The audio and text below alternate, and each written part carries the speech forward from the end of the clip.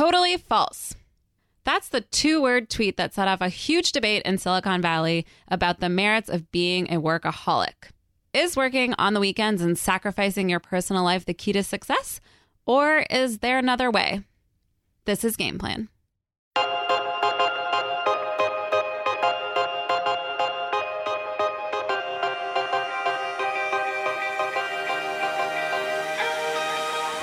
Hi, I'm Rebecca Greenfield. And I'm Francesca Levy. And this week we are talking about how much we work.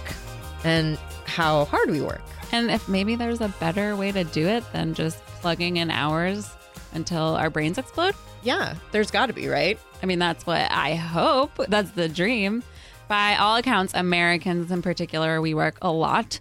Depending on the study, it's about an hour more a day than our European counterparts. And for full-time workers, so people in jobs like ours, Americans work something around average 47 hours a week. And I think if you're in a job like working at a big corporate law firm or in medicine, it's way more than that. Yeah. And what I'm wondering, and what we're going to get into in this conversation is, do those long hours mean we're working harder or working better? Or do they just mean we're getting more tired and burning out faster? And we're signaling hard work.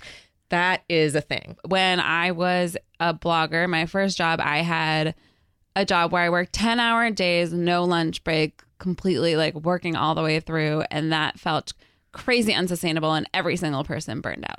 With writing, that's something that I guess you might imagine, a boss might imagine that you can sit and do it endlessly without a break because it's not like manual labor. But actually, you're going to see really diminishing returns, I think, when you're doing something creative or doing something that requires any brain power, because your brain, like any other organ, needs a rest. Yeah, we need some breaks. And this is a very American thing. It came up in our show last week, which was about working abroad. And when we talked to our colleagues who were not born here but work here now, all of them were both shocked at the work culture, but also really liked it.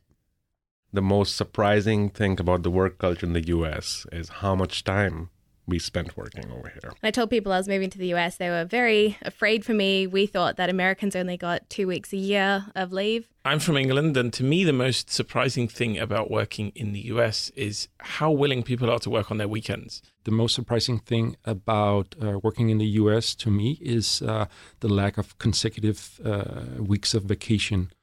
So yeah, this is an American cliche that we're all obsessed with work and logging hours, but increasingly companies are moving away from this idea that just putting in hours is the best way to get work done, both because employees, millennials especially, do want work-life balance, but also because they're not sure that just working 12 hours in a row leads to the best product.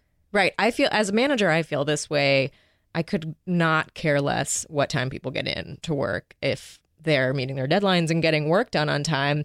And I think most people have experienced that, like, when you're given a chance to manage your own time, you can get a lot done in a really short period of time if you're focused enough, and you can get nothing done in 12 hours.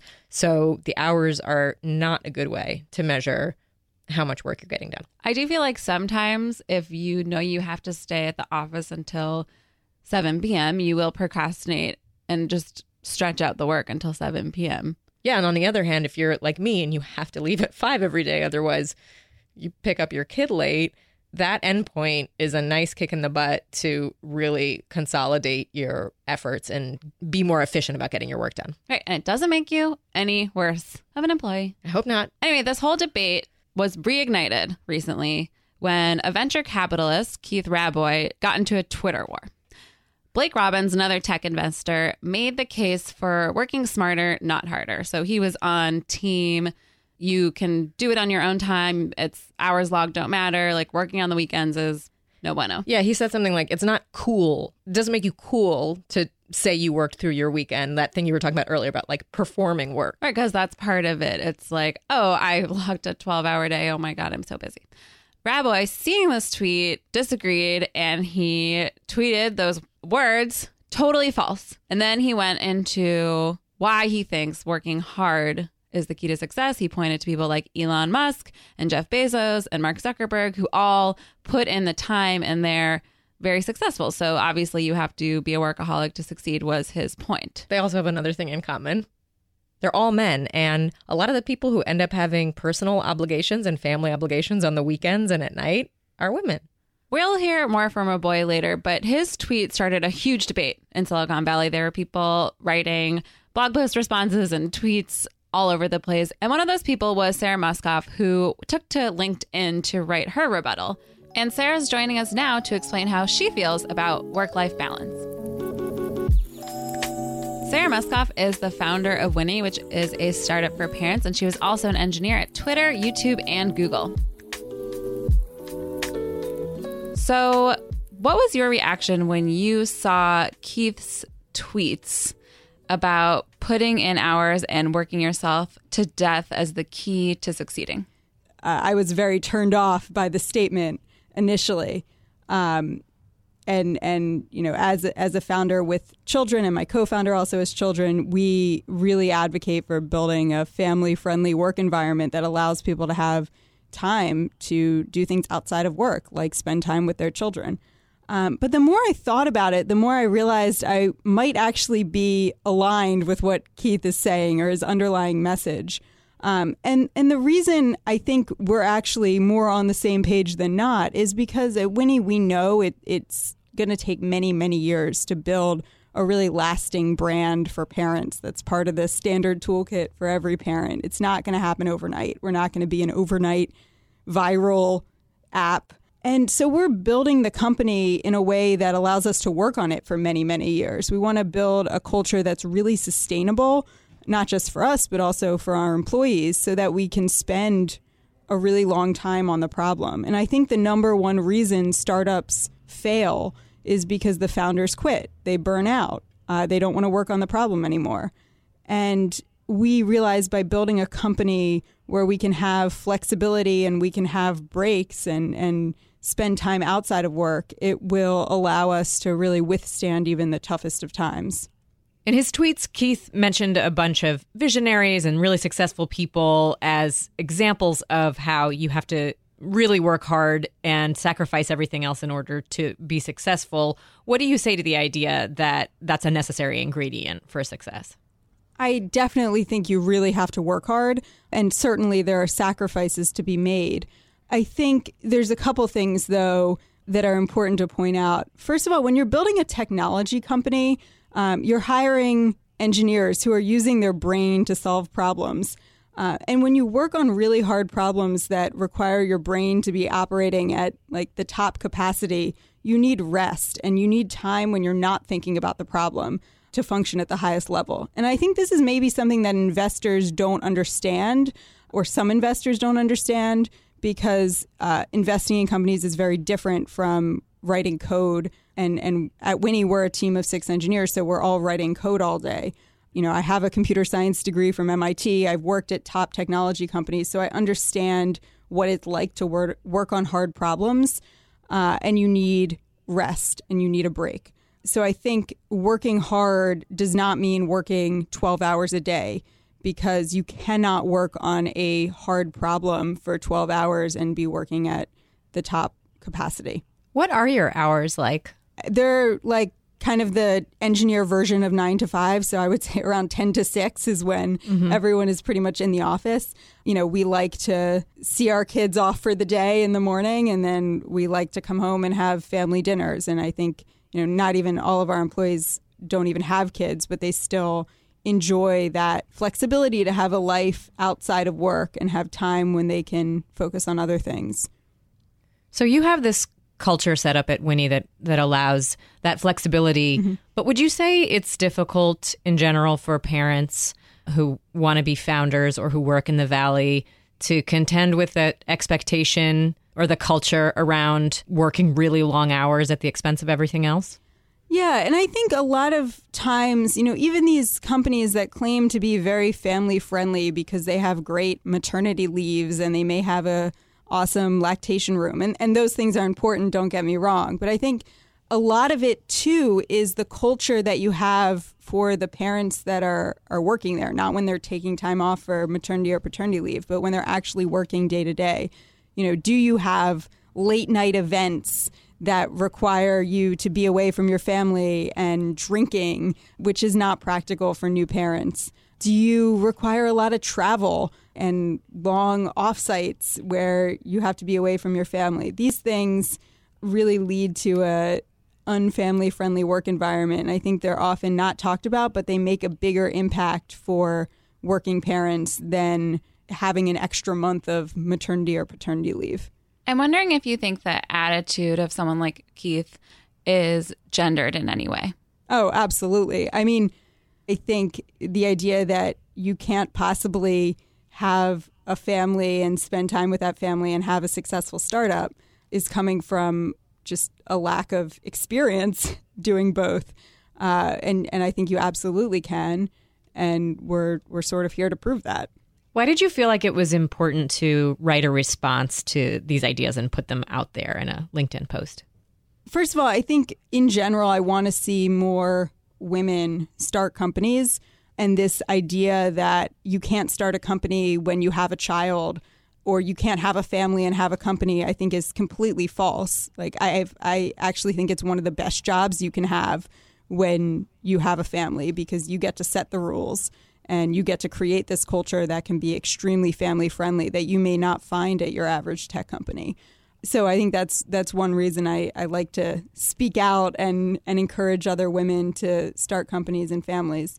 But I think also, I want to make sure that people understand that working hard isn't just putting in 12 plus hour days every day and then burning out. It's working on it for a very long time. Keith mentioned Kobe Bryant, who I'm a big fan of. He went to my high school. And Kobe Bryant, played basketball forever for his entire life, for many, many years. And that's what it takes to build a successful company. It's not just for 1 year of your life working your butt off. It's for every year, again and again, getting up and working on the same thing.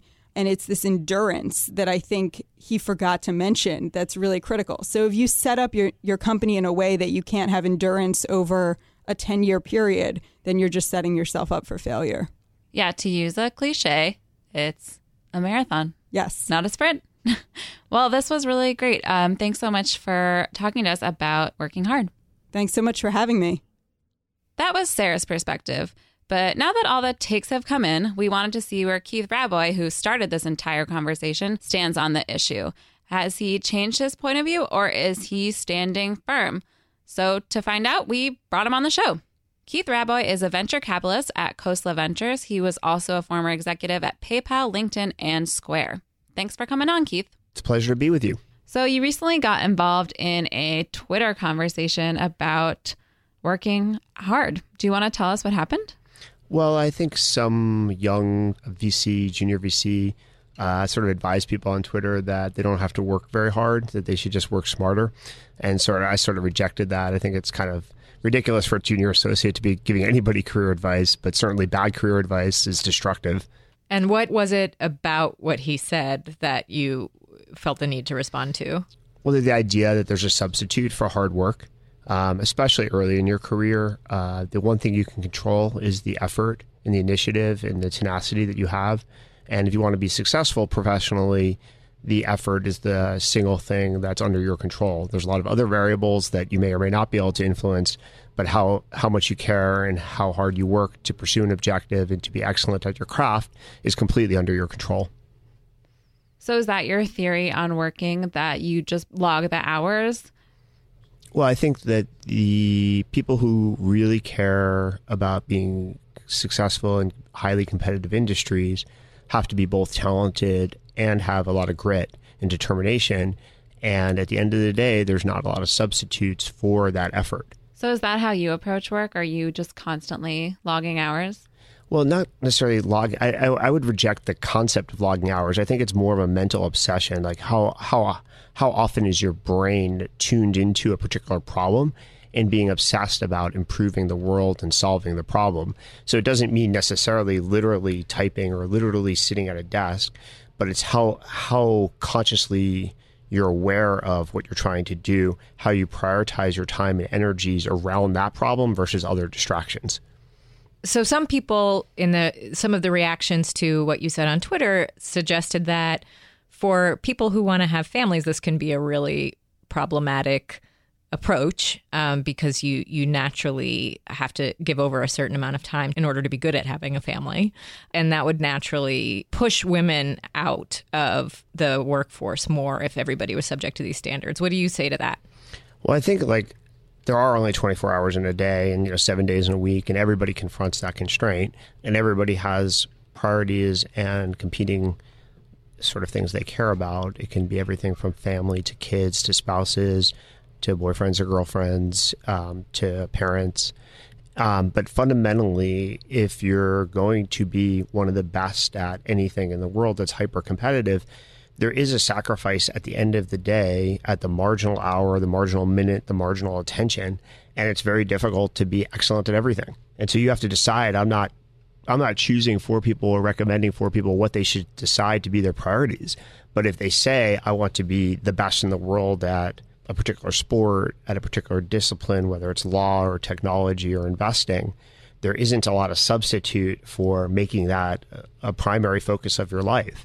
It just doesn't work. It'd be nice if you could do 3 things simultaneously and be awesome at all of them, but usually there's trade-offs. The world has trade-offs in your company, in your life, and you have to decide what's most important to you. But pretending that there aren't trade-offs is just insane.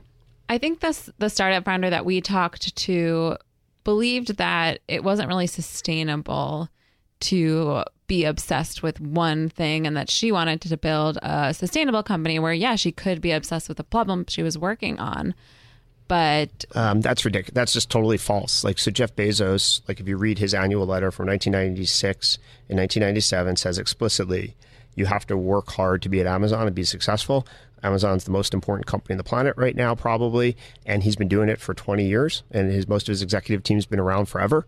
So that's clearly false. Tesla is another good example. Elon compares starting a company, running a company to chewing glass, and Tesla's, probably the most sustainable future company in the automotive industry. So I just think that that's just false, and there's no evidence of that. It's completely made up fiction that people like to tell themselves to comfort themselves. So do you think it's even possible to work smart? It is possible to work smart. So I don't reject the idea that you should, of course, be smart and leverage your time. I talk a lot about and teach a lot of classes and mentor people on focus. And I think that stuff's very, very important. But at the end of the day, most of the people you compete with who are pretty damn good are working smart by definition, and they work hard. I'm not saying that there's work dumb and work more, but most of the people who are pretty talented and get to a certain level in life are pretty smart and are working pretty smartly. And then it's still a question of how do you compete with even them? So it's to be the best of the best at any field requires more than just the talent and being pretty good at leveraging your time. If you can't leverage your time successfully and smartly, you're probably not going to be in a good place anyway.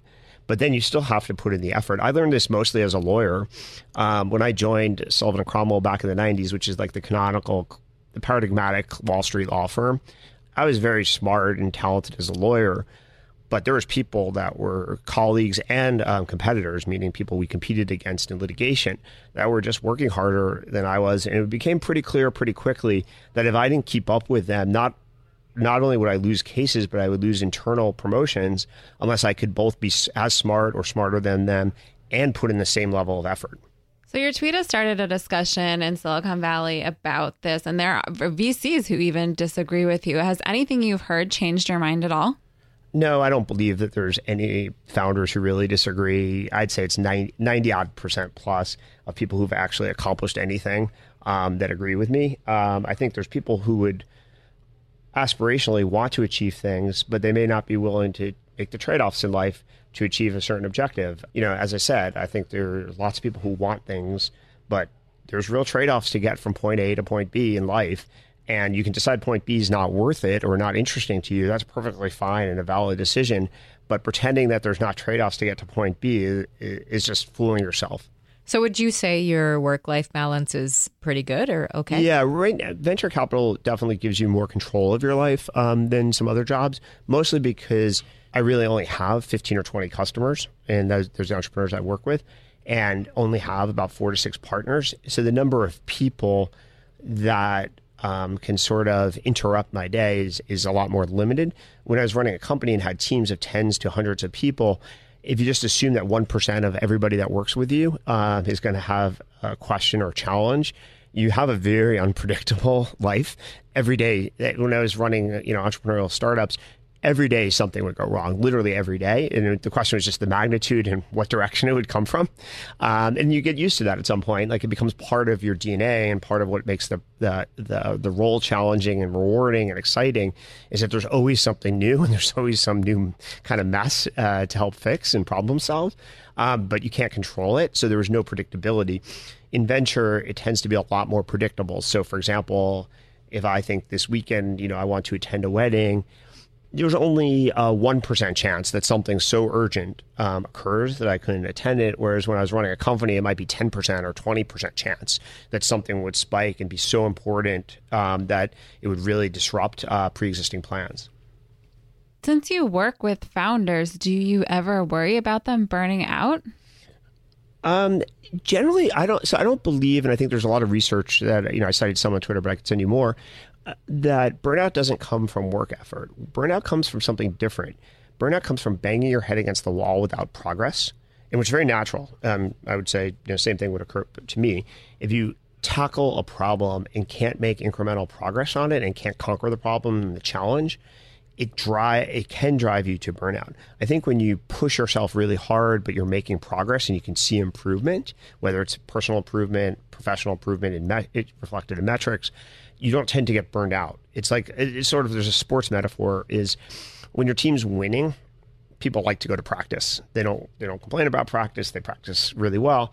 When the team gets in a losing streak, people's enthusiasm tends to wane, and it feels more like labor to go to practice.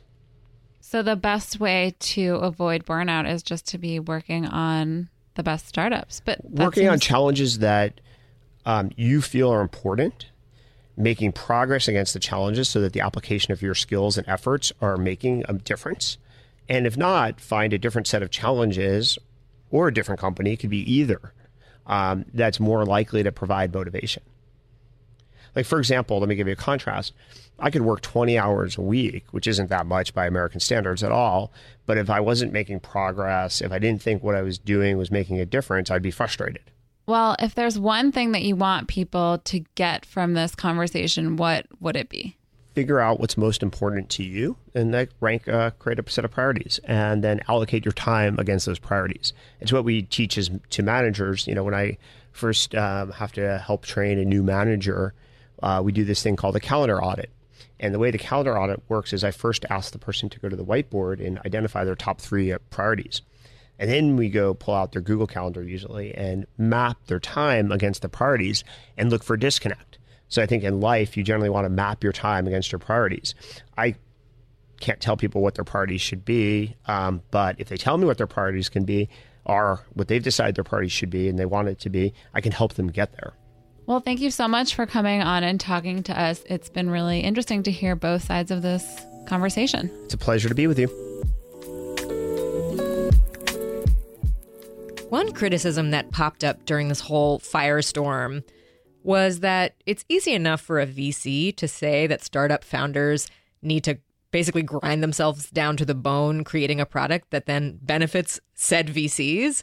And even other VCs made this point. Bijan Sabat had a whole blog post that basically said, show a little more empathy to the founders that are making your job possible. And there is a certain fetishization in the Valley of this hard work at kind of like a frontline low level where, it's almost celebrated if people are totally sacrificing their life at the expense of their work. Yeah, there was that story of the Lyft driver who she was taking Lyft rides basically as she was going into labor. Yeah, and Lyft was using this example as like a great shining moment for them, like showing how wonderful it was that Lyft drivers were so dedicated instead of being like, this is a health risk. You should be in the hospital if you're going into labor. And like maybe you should have a job that makes it such that you don't have to work so much that you must work until the moment you're going into labor, which I think is the dark side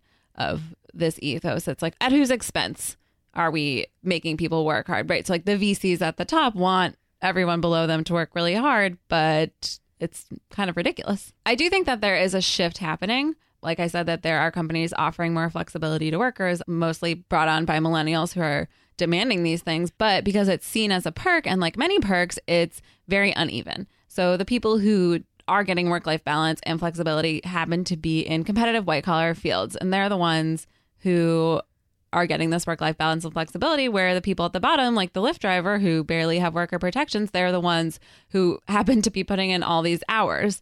Right. It's very possible to be one of those people that works really long hours and not be getting a great product or a company you founded or a round of VC funding at the end of it.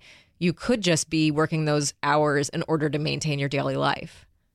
And look, sometimes there will be a big project or product or startup idea that you do need to throw yourselves into, and you have to put in the long hours. But I think you just have to realize that you're sacrificing not just your work-life balance, but maybe the sustainability of your employees and your company. Yeah, and those intense times where you're putting in 16-hour days and everything's nuts, like, shouldn't probably be your whole career. But I think to be able to say that you did put in a lot of hours when it really counted is important sometimes. You just have to back up and then look at what you lost and make sure that you're getting it back.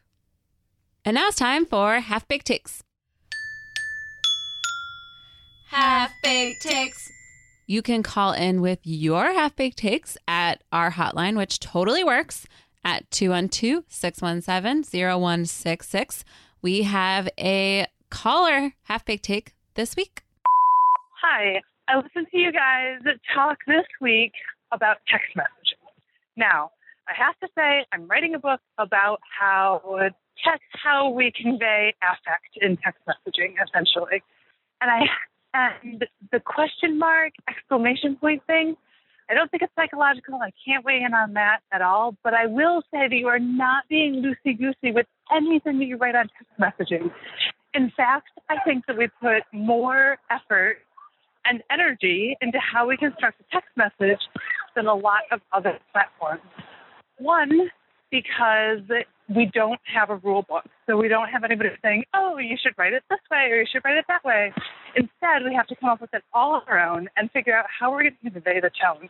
If you were being loosey-goosey with it, then it wouldn't bother you so much when you accidentally put in the question mark or the exclamation point. You just send a little asterisk and send it back and be like, all right, all is well. But we can't go back in time and take back what we said. So that's why it matters so much. Anyhow, have a great day. Bye. I just want to say this is my ideal listener writing a book about text messages. It sounds, I want to read this book. I want it. Yeah, this is a good audience for us. Okay, I have to say when I heard this, it kind of blew my mind. Like, I did not realize that there was another level of half-bakedness to my half-baked take about text, which, if you don't remember, was basically about how this error is really common where you can transpose the exclamation point and the question mark, and that just totally screws up the meaning, and I don't know why everybody does it, and I wish we could stop it. But she's totally right. Like, that will ruin your day because we don't have rules around this, and so we can't fix these problems. We can't fix these text mess-ups. Wow, mind blown. I like the lesson of, like, texting is a real way of communicating, kind of like the internet's real. Like, just because it's over text doesn't mean you're not putting any thought into it. Like, texts are real. Yeah. You know? You're putting more thought into it than you realize. Yeah. It's deep. What is your not fully formed idea for this week, Francesca? Well, this is another example of me standing up against a practice that's something I actually do, but I'm realizing the error of my ways. A lot of people try to save time in the morning by brushing their teeth in the shower. I've been doing this for years. There's no point in doing it this way.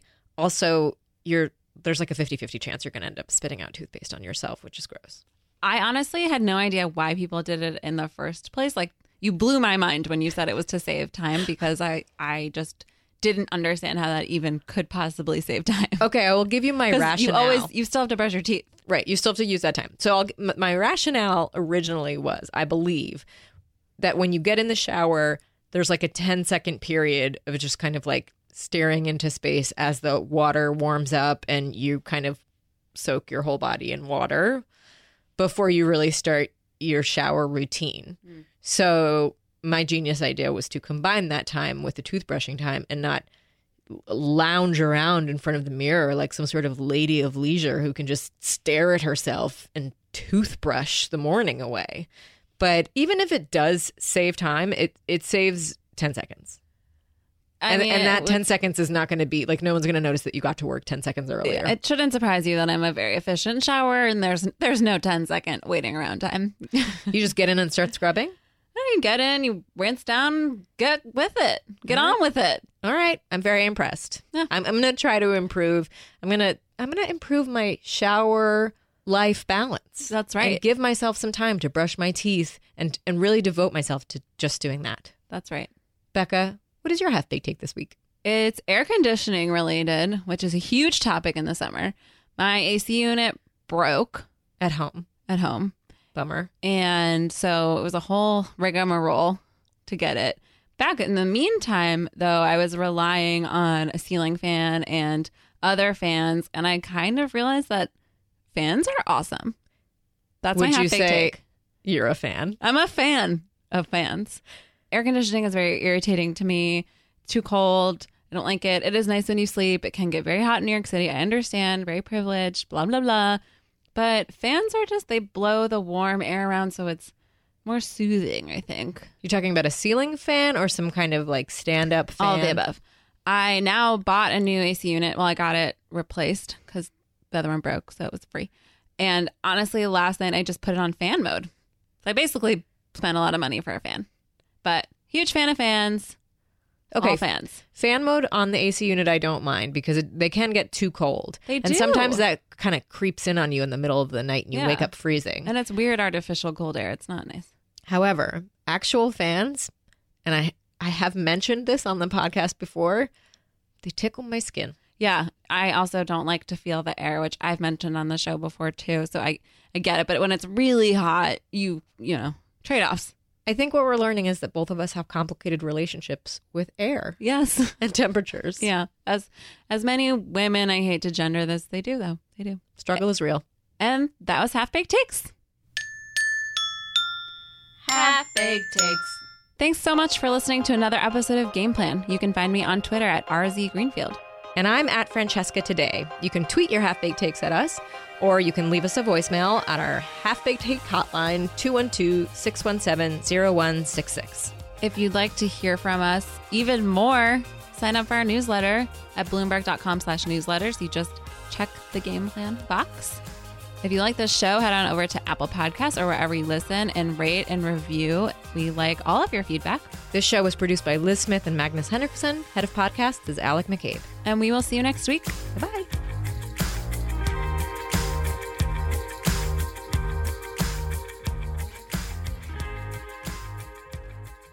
I'm totally with it.